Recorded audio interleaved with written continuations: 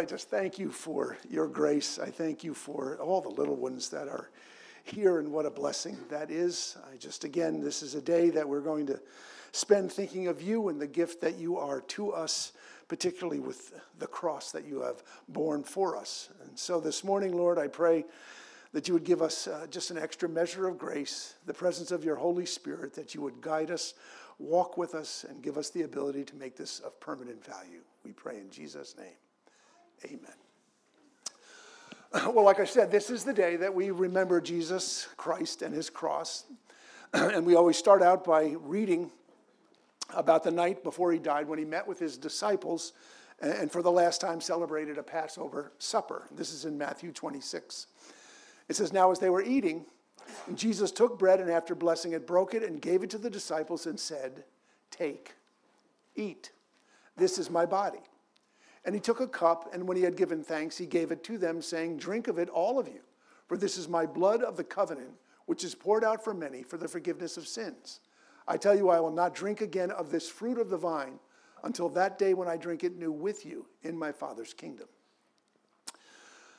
So Jesus took bread and he took wine. He offered them up as symbols of his flesh and his blood. And then he asked his disciples to eat the bread and drink the cup so that they might symbolically eat his flesh and drink his blood. And then he asked them to repeat the remembrance of this sacrifice on a regular basis. We call that the Lord's table. We in particular celebrate it once a month. We do that by meditating on what the Lord Jesus did on the cross, by examining ourselves, asking God's help through his Holy Spirit to point out areas where he's convicting us of sin, and then we confess our sins and participate in the elements. John 6:53 says, "So Jesus said to them, 'Truly, truly, I say to you, unless you eat the flesh of the Son of Man and drink his blood, you have no life in you.'" Well, we're following the life of Christ. We're following it in the Gospel of Mark. And where we are right now, Jesus is on the final stretch of his public ministry. His crucifixion is literally days away. He's just made his triumphant entry into Jerusalem. It's now the day after, and we find him undertaking his very last miracle. Perhaps the most misunderstood and frankly the most bizarre miracle Jesus has ever done. It's found in Mark 11, verse 12. It says, "On the following day when they came from Bethany, he was hungry. And seeing in the distance a fig tree in leaf, he went to see if he could find anything on it. When he came to it, he found nothing but leaves, for it was not the season for figs. And he said to it, 'May no one ever eat fruit from you again.' And his disciples heard it."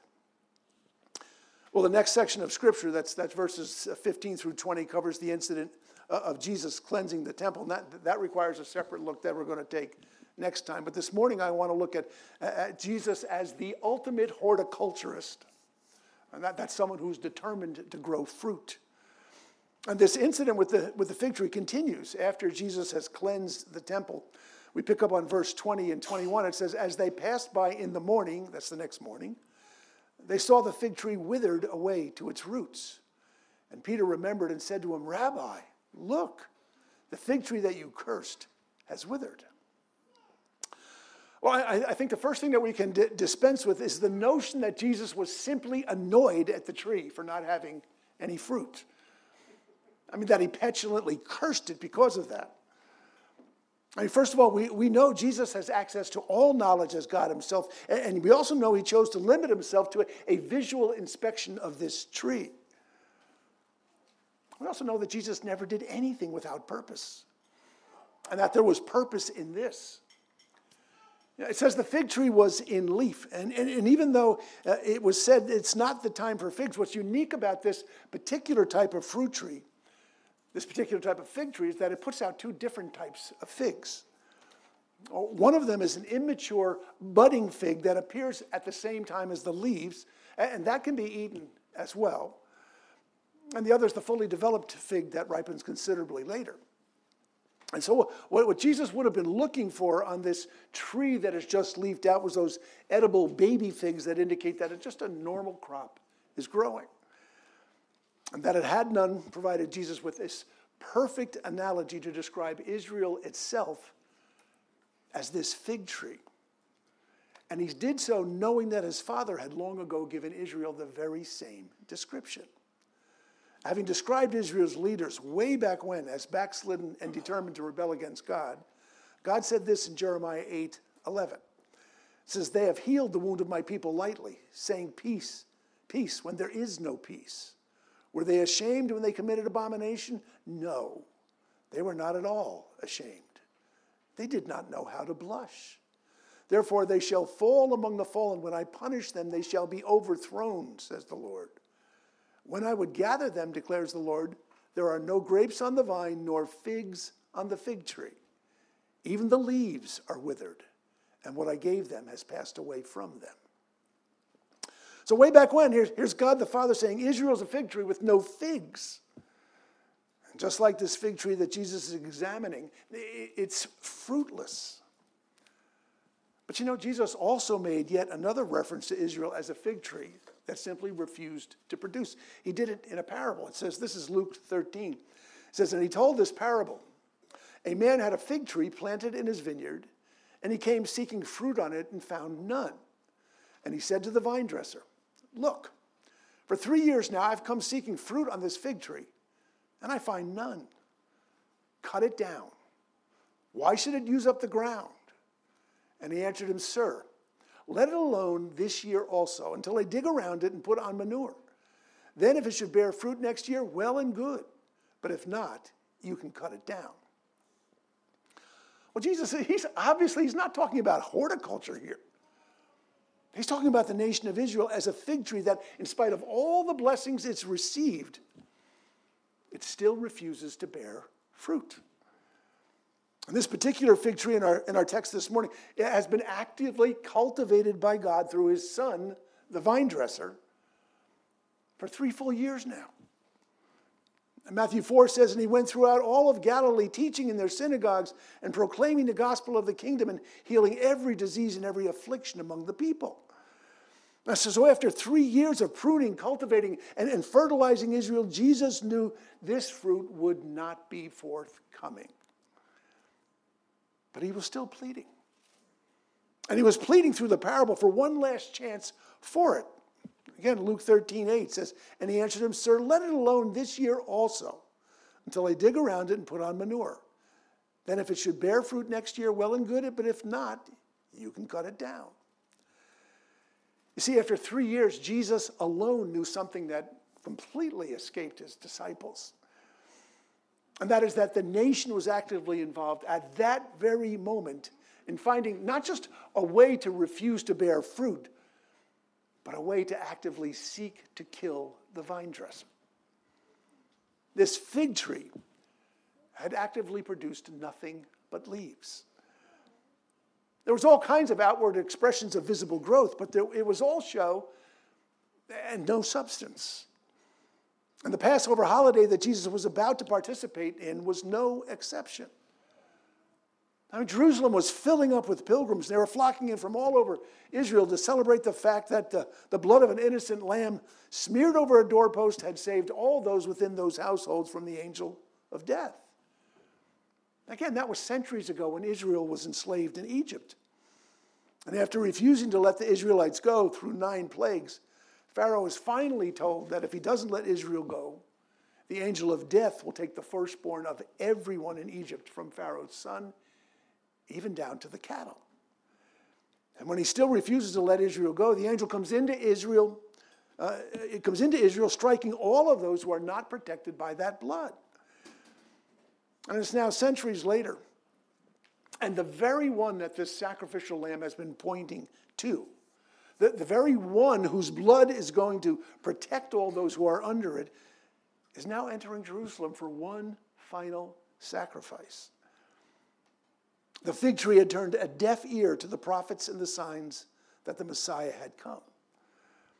Jesus had proven that he was God by healing the sick, feeding the hungry, even raising the dead, but it was never enough.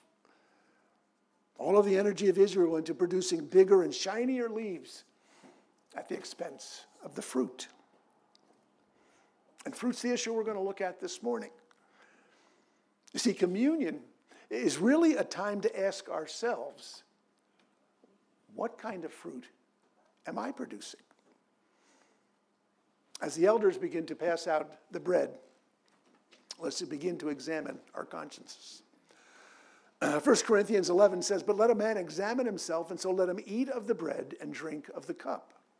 For he who eats and drinks in an unworthy manner eats and drinks judgment to himself, not discerning the Lord's body.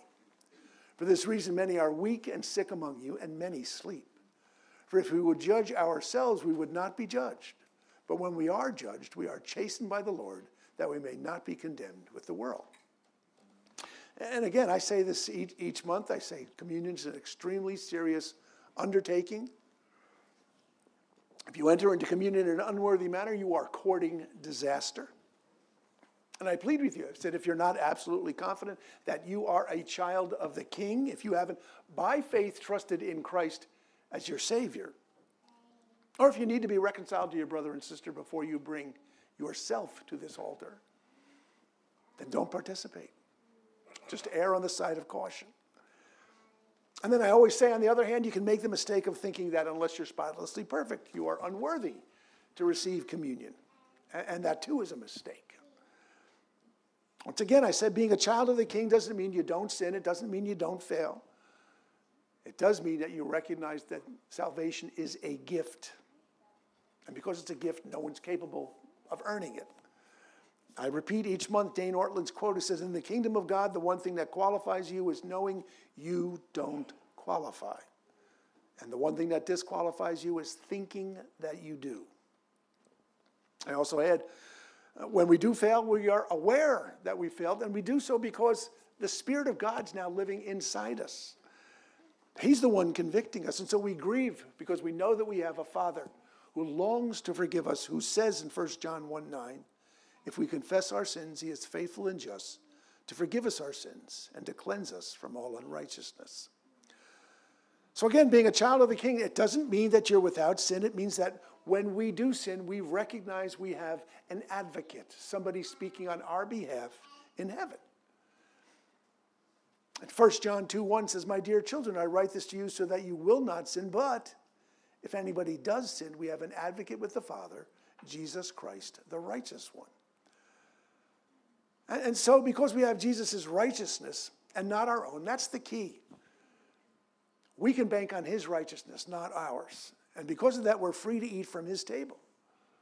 So if you love your Lord, don't deny yourself the privilege that he purchased for you at the cost of his own blood. As I said, he lived the life we were supposed to live, and he died the death we all deserved to die in our place, so that we could be made worthy of heaven. And so we're going to be asking God this morning to show us what type of fruit we're growing for him. 1 Corinthians 11, verse 23 says, "For I received from the Lord what I also delivered to you, that the Lord Jesus on the night when he was betrayed took bread, and when he had given thanks, he broke it and said, 'This is my body, which is for you. Do this in remembrance of me.' So take and eat."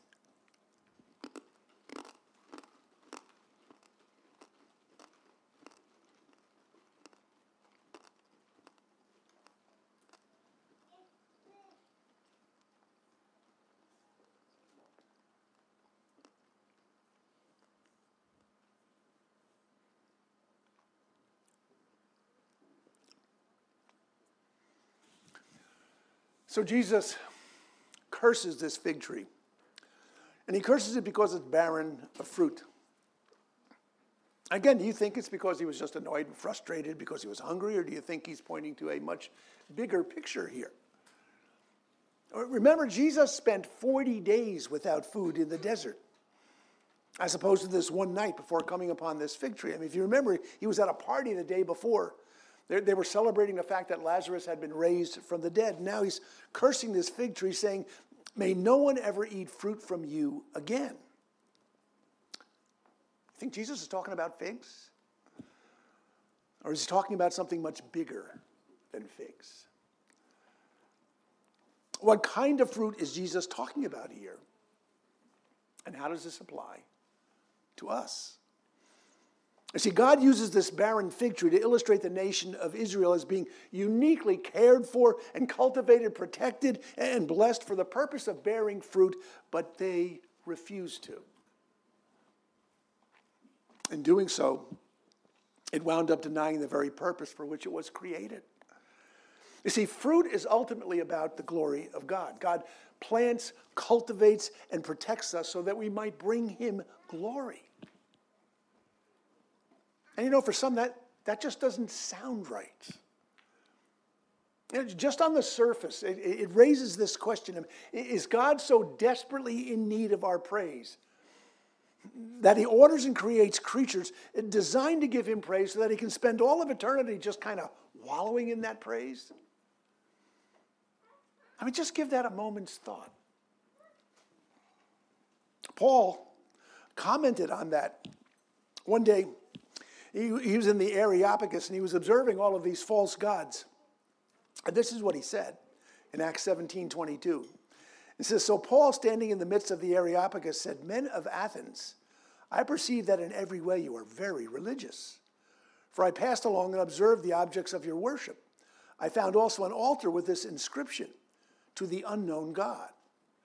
What therefore you worship as unknown, this I proclaim to you. The God who made the world and everything in it, being Lord of heaven and earth, does not live in temples made by man, nor is he served by human hands as though he needed anything, since he himself gives to all mankind life and breath and everything.' And as Paul says, God is not served at all by human hands as if he needed anything, because he needs nothing. But then again, we wonder, okay, but why does the psalmist say in Psalm 148, 'Praise the Lord from the earth, you great sea creatures and all deeps, fire and hail, snow and mist, stormy wind fulfilling his word, mountains and all hills, fruit trees and all cedars, beasts and all livestock, creeping things and flying birds, kings of the earth and all peoples, princes and all rulers of the earth, young men and maidens together, old men and children, let them praise the name of the Lord. For his name alone is exalted. His majesty is above earth and heaven.'" Well, either God has such a monstrously huge ego that it needs to be constantly stroked, or it's that God's goodness is something so inherently worthy of praise that all things that are based in that goodness will respond to that goodness with praise. Now, someone once said that a magnet's still a magnet if there's no metal around it to be drawn to it. The magnet itself, it creates an aura of attraction around itself regardless. And a nail's attraction to a magnet isn't because it senses some need in the magnet to be attractive and thus tries to meet that need. And so it is with the glory of God. It creates an aura of majesty around it, that regardless of whether or not you acknowledge it, it's there irregardless. And if you doubt that, just observe a Colorado mountaintop or a bald eagle in flight or an ocean during a hurricane. They all, in a minor way, have some kind of aura of majesty around them, regardless of whether or not we want to acknowledge it. So to acknowledge God's glory, it's not something designed to make God feel good, but rather it's something simply acknowledging that there's something in us that reacts to the aura of the majesty of God with praise, just like metal does to a magnet. Why does God point to himself then as an object of worship? Oh, simply because there's nothing greater or higher or more majestic than God himself. I mean, the fact is, if God were to point to anything other than himself as being the height of everything, then whatever it is he's pointing at, that would be God. And God has no choice but to point to himself because there's no other takers for that position. And if there were any, they would be God. In fact, God's glory, it's so huge and so overwhelming that the sea roars and the fields exult and the earth rejoices, while the heaven is simply glad, because to those inanimate things, such a response is just as natural as a nail clinging to a magnet. At least according to Psalm 96. You see, the invitation to give God glory is not the cry of a needy ego needing some type of affirmation. That's not how this works at all. You see, everything in creation exists to glorify God. And to glorify simply means to put on display, to demonstrate who God is and what God does. I mean, Psalm 19 says, the heavens declare the glory of God, and the sky above proclaims his handiwork. I mean, Paul describes the aura of God that simply demands worship. In Romans 11:36, he says, for from him and through him and to him are all things. To him be glory forever. Amen. Well, the task of everything in creation is to put on display the glory of God. You know, just the other day we had circling over our house, we had a bald eagle. And I was looking at that creature, and you can't help but look at a creature like that and see it as an expression of God's glory. Now, same with the hummingbirds that are gathering around my feeder all summer, or the flowers in the sky, or the trees, or everything that surrounds us that has life in itself. Everything sings in one way or another of the glory of God. Even the inanimate creatures, even the inanimate creation sings out as well.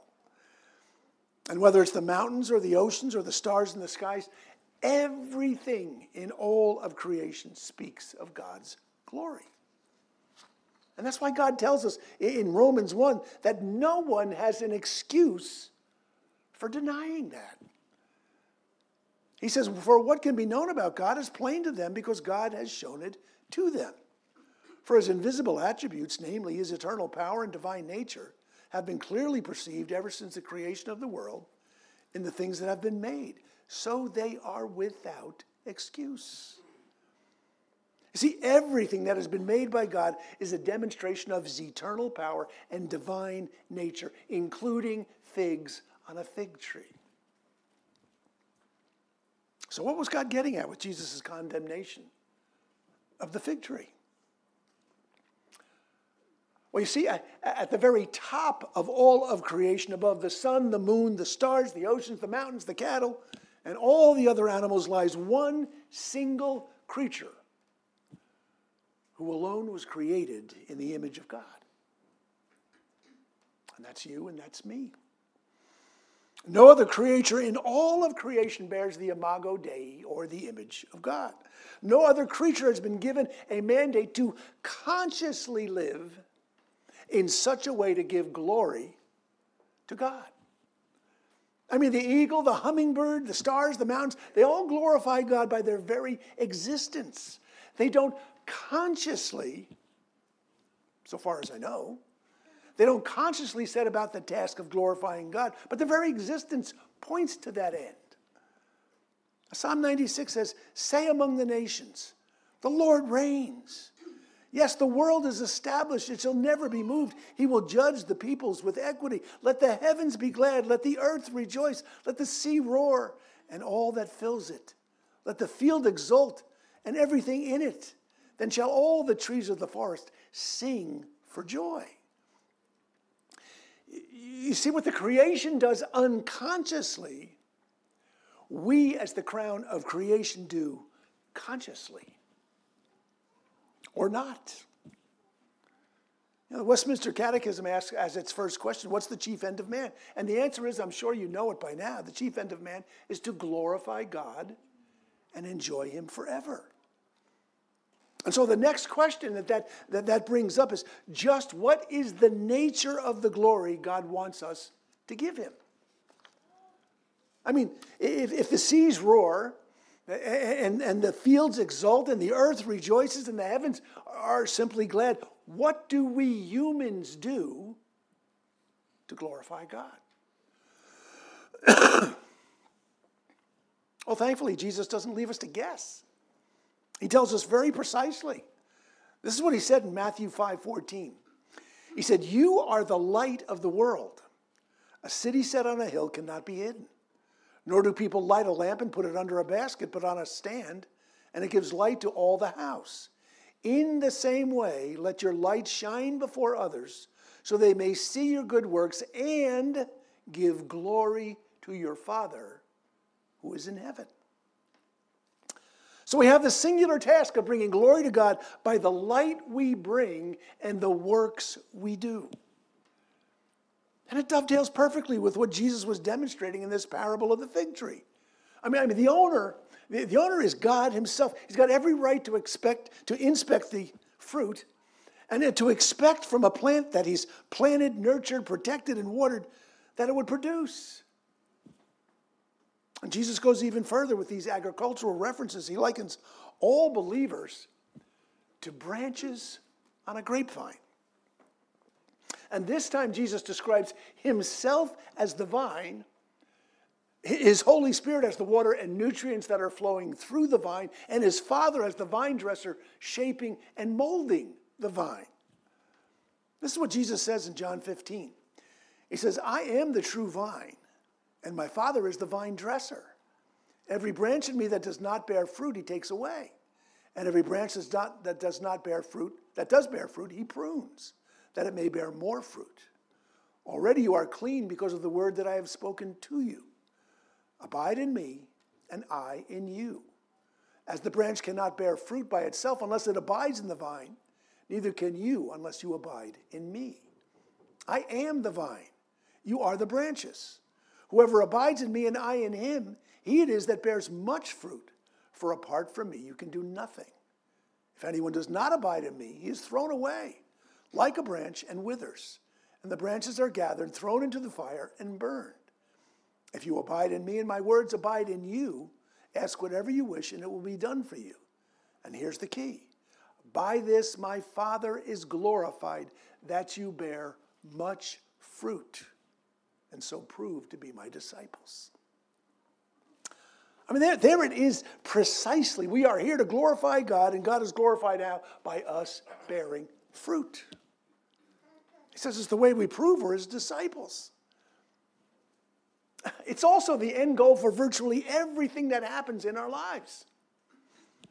I mean, if there's one scripture that we repeat endlessly here, it's Romans 8:28. We know that for all those who love God, all things work together for good to those who love him and who are called according to his purpose. Well, what fruit bearing is all about is found in the very next verse, which tells us exactly what God claims all things are working toward. He says, for those whom he foreknew, he also predestined to be conformed to the image of his Son. I mean, you notice, God defines what the good is that all things are working together for. And despite what the prosperity preachers say, it's not health, it's not wealth, it's not prosperity, it's what God says it is. It's conformity to the image of Jesus Christ. And when God says all things work together for good, he means every single event in your life has what is called in the Greek a telos. That means it's an end, a point, a direction. And God says every single event in the life of his chosen ones is directed towards shaping and molding them uniquely into the image of his Son, the Lord Jesus Christ. Romans 8:29. For those whom he foreknew, he also predestined to be conformed to the image of his Son. You see, everything about your life and my life as Christians is designed to reflect the image of Christ uniquely in us. You can't reflect the image of Jesus Christ like I can, and I can't reflect him like you can. Because each of us is unique in the reflection each of us bear of the Son. But the reason that we were put on earth is to bear that image and so bring glory to God. So that leads to the next logical question. Okay, how do we do that? Well, it's all about how we bear the light of God's glory. Listen to what Jesus said in John 8. John 8:12, Jesus says, I am the light of the world. Whoever follows me will not walk in darkness, but will have the light of life. So in John's gospel, Jesus is telling us he is the light of the world. But then in Matthew's gospel, he tells us, you are the light of the world. And then he tells us how he wants us to use that light to bring God glory. He says, in the same way, let your light shine before others, so they may see your good works and give glory to your Father who is in heaven. Here you go. We glorify God by shining our light, by manifesting his character and his attributes. And what that means is the way that we live our lives will demonstrate to our neighbors, our friends, our colleagues, to the world itself, to the spirit world, something unique about who God is and what he has done in our lives. I mean, the reason we exist is to be walking, living billboards, expressing uniquely the character of the God who created us. And the way we let our light shine is through fruit bearing. We bear fruit the same way a vine bears fruit. And like any vine or tree, the quality is demonstrated, manifested, and revealed not by the roots, not by the vine, not by the plant, not by the branches, but only by the fruit. I mean, you have a tree or a vine, I've had them, with great roots or vines and branches, and the fruit is of poor quality. Or maybe it's even non-existent. If that's the case, then the tree or the vine is of poor quality. That's what Jesus accused the fig tree of failing at. And Jesus said, a tree's quality is established by the fruit that it bears. He says, a healthy tree cannot bear bad fruit, nor can a diseased tree bear good fruit. Every tree that does not bear good fruit is cut down and thrown into the fire. Thus you will recognize them by their fruits. I mean, Jesus understood all about trees and vines and fruit bearing, and his knowledge of these things influenced his analogies about fruit bearing. Now, strip away all the poetic language, and what God is saying is that every one of his own has been planted on this earth to bring glory to God through the light that they represent and the works that they do. He says each of us, we're branches on a vine, we are figs on a fig tree, we are fruit on a fruit tree, and we're all capable of producing abundant fruit. I mean, just the fact that Jesus approaches fruit bearing from 3 different angles points out how incredibly important it is. And of course, that leads to the next logical question. Okay, what is fruit? Well, God gives us an answer to that as well. He says, but the fruit of the Spirit is love, joy, peace, patience, kindness, goodness, faithfulness, gentleness, self-control. Against such things there is no law. You see, the Lord Jesus Christ, he lived out his life here on earth as a perfect reflection of those 9 qualities. Perfect love, perfect joy, perfect peace, all the way down the line. The fruit of the Spirit is the living embodiment of the loveliness of Jesus. And God is determined to grow that fruit in you and me. You know, way back when we talked about the fruits of the Spirit, we talked about another type of fruit tree, say an orange or a grapefruit, and I said that better represents the way the fruit of the Spirit brings honor and glory to God, because an orange or a grapefruit actually better represents this. It better represents the love of Christ. I mean, you pull an orange or a grapefruit off a tree, and you're going to notice that that particular fruit, which represents love itself, is divided into wedges. You can look at it as having 9 different wedges. I can open up that orange or that grapefruit, and the wedges inside it define and describe the loveliness of Christ. The fruit itself altogether represents love.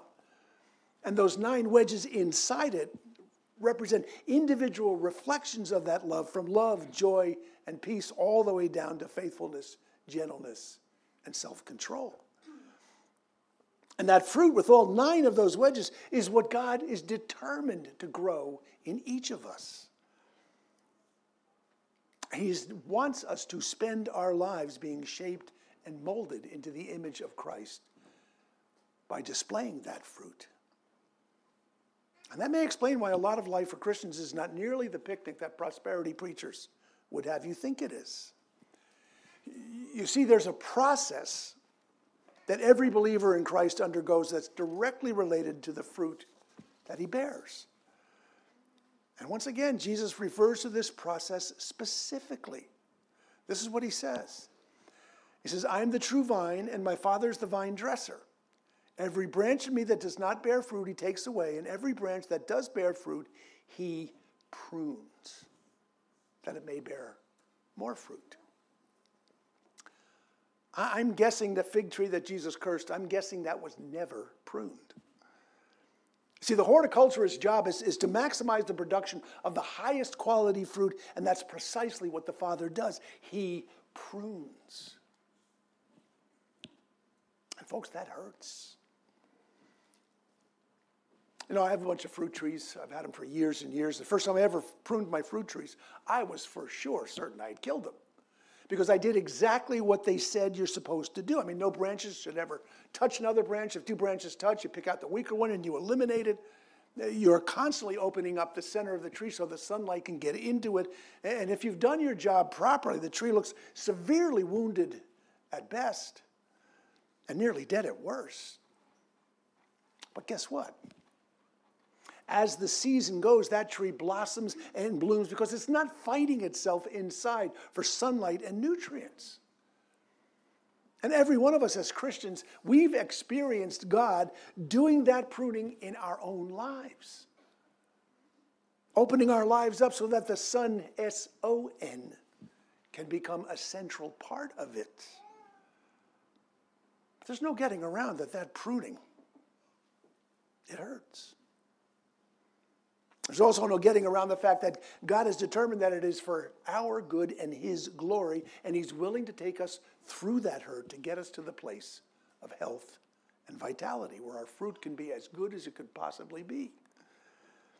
And what Jesus is saying is that fruit bearing is what glorifies God, and the Father, as the vine dresser, is committed to that goal above all other goals. So what should be hanging from the lives of redeemed believers is the fruit that represents the power of the Holy Spirit flowing through the vine that represents Jesus himself into branches that are trimmed and pruned by the Father to maximize the production of that fruit. And again, Jesus defined how that happens in John 17 in his high priestly prayer to his Father. Jesus said, he's speaking to his Father, I glorified you on earth, having accomplished the work that you gave me to do. And now, Father, glorify me in your own presence with the glory that I had with you before the world existed. I have manifested your name to the people whom you gave me out of the world. Yours they were, and you gave them to me. They have kept your word. Once again, he's saying, okay, here's what it's about. Manifesting your name. And to manifest is to make known. And Jesus defines his glorifying the Father as making his name known.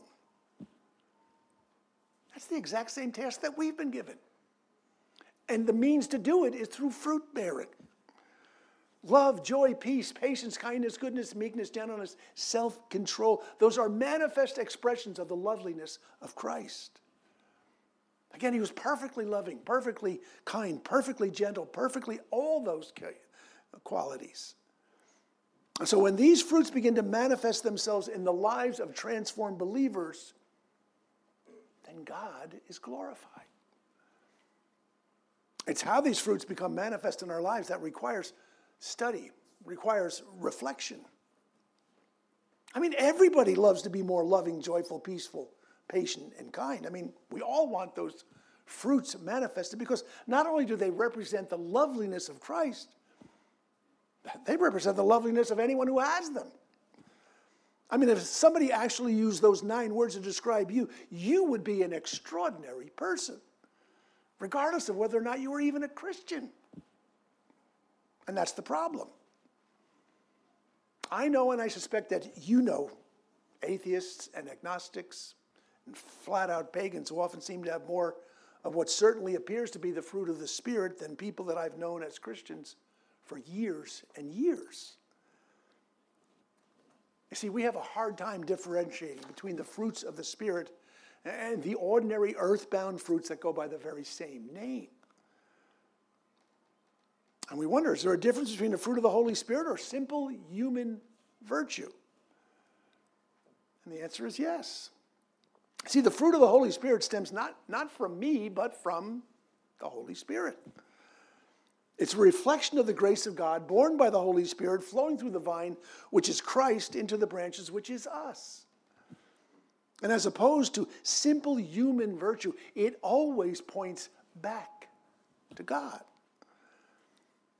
See, fruit bearing is not something that you do in order to become a better Christian. Instead, it's something you automatically produce as a byproduct of the grace of God. We can't decide that we're going to grow fruit to become Christians, any more than a male deer can decide to grow antlers in order to become a buck. You see, antlers are a sign of something, not a requirement. And the fruit of the Spirit is a sign of something, not a requirement. It's because we're a living part of the vine.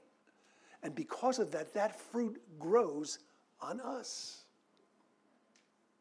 As the elders begin to pass out the cup, we want to ask ourselves a question. Very important question. How does this happen? How do we grow the fruit of the Spirit?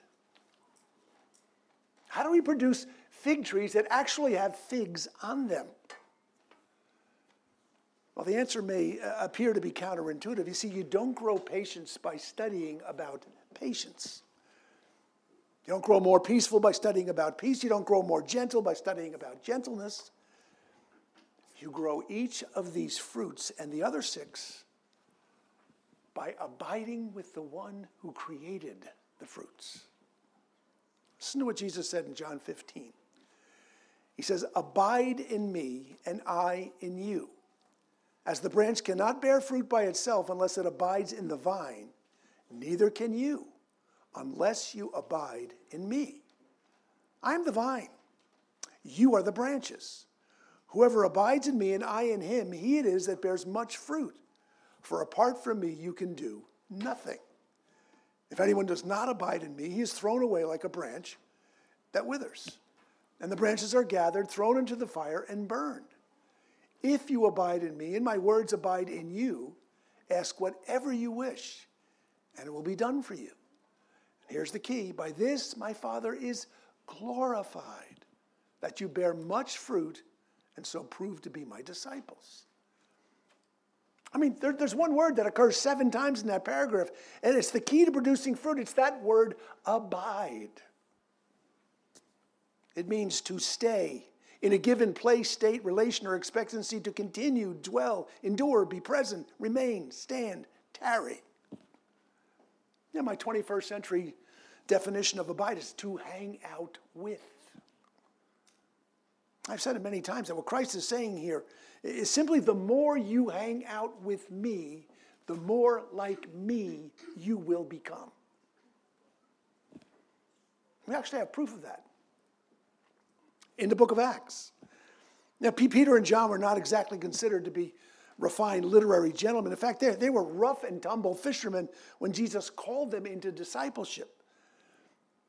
But 3 years of abiding in Christ had produced an astonishing change in them. And it was a change that was noticed even by their enemies. Acts 4:13, it says, "Now when they saw the boldness of Peter and John and perceived that they were uneducated common men, they were astonished, and they recognized that they had been with Jesus." So here's the big question that I want to ask this morning. It's a tough question. The question is, would the people you know ever say how astonished they are at you? Would they ever say, or maybe even just think, that it's because you have been with Jesus? I mean, what if I told you that God is determined to produce fruitfulness in your life, and he's quite willing to discipline you, to prune you in order to produce it?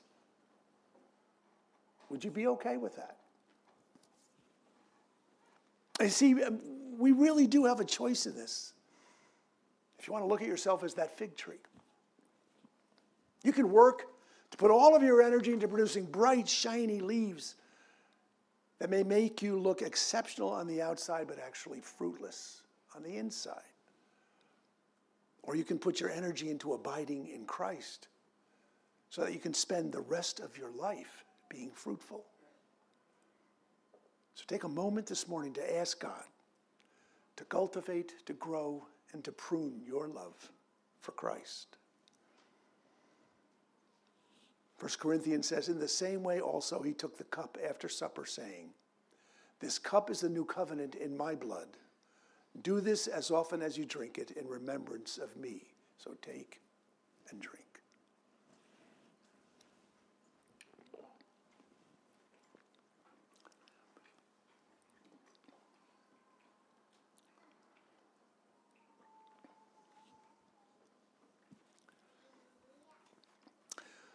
This is the part that we call hard hands and feet, where we try to come up with some kind of practical way of understanding what it means to remember Christ.